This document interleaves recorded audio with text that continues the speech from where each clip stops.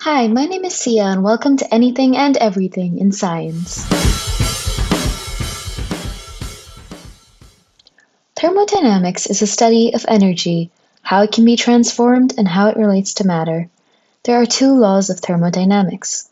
The first law of thermodynamics states that during an interaction, energy can be transformed or transferred, but cannot be created or destroyed. The total amount of energy is constant. The second law states that energy has both quality and quantity.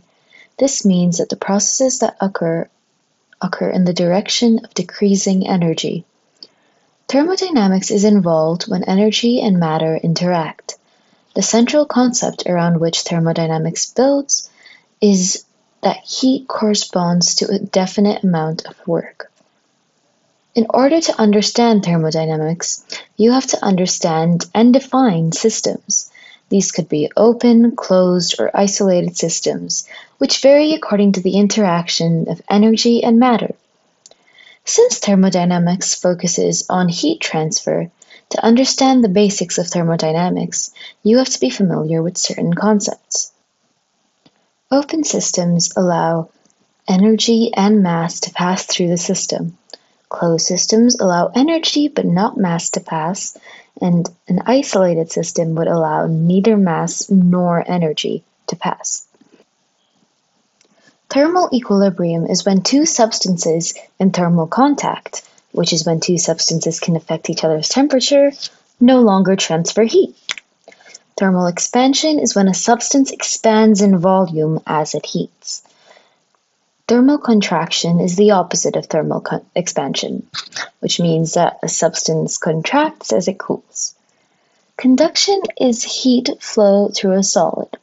Convection is when heated particles transfer their heat to another substance. For instance, when you're baking and you use double boiling, which is when you boil water and put a bowl with chocolate in it on top in order to melt it, the heated particles from the water transfer to the chocolate. Radiation is when heat transfers through electromagnetic waves. Insulation is when low conducting materials prevents the transfer of heat.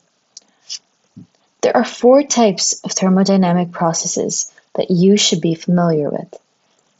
Adiabatic processes are those in which no heat is transferred in or out of the system. Isochoric processes are processes where volume does not change and no net work is done by the system. Isobaric processes have no pressure change, and isothermal processes have no temperature change. That's the basics of thermodynamics. If you would like to pursue a career concerning thermodynamics, you could become an HVAC mechanical engineer, chemical engineer, or thermodynamics engineer.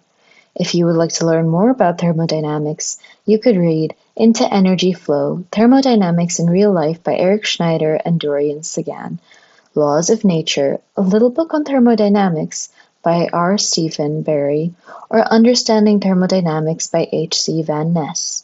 That's it for today's podcast. Thanks for tuning in to Anything and Everything in Science.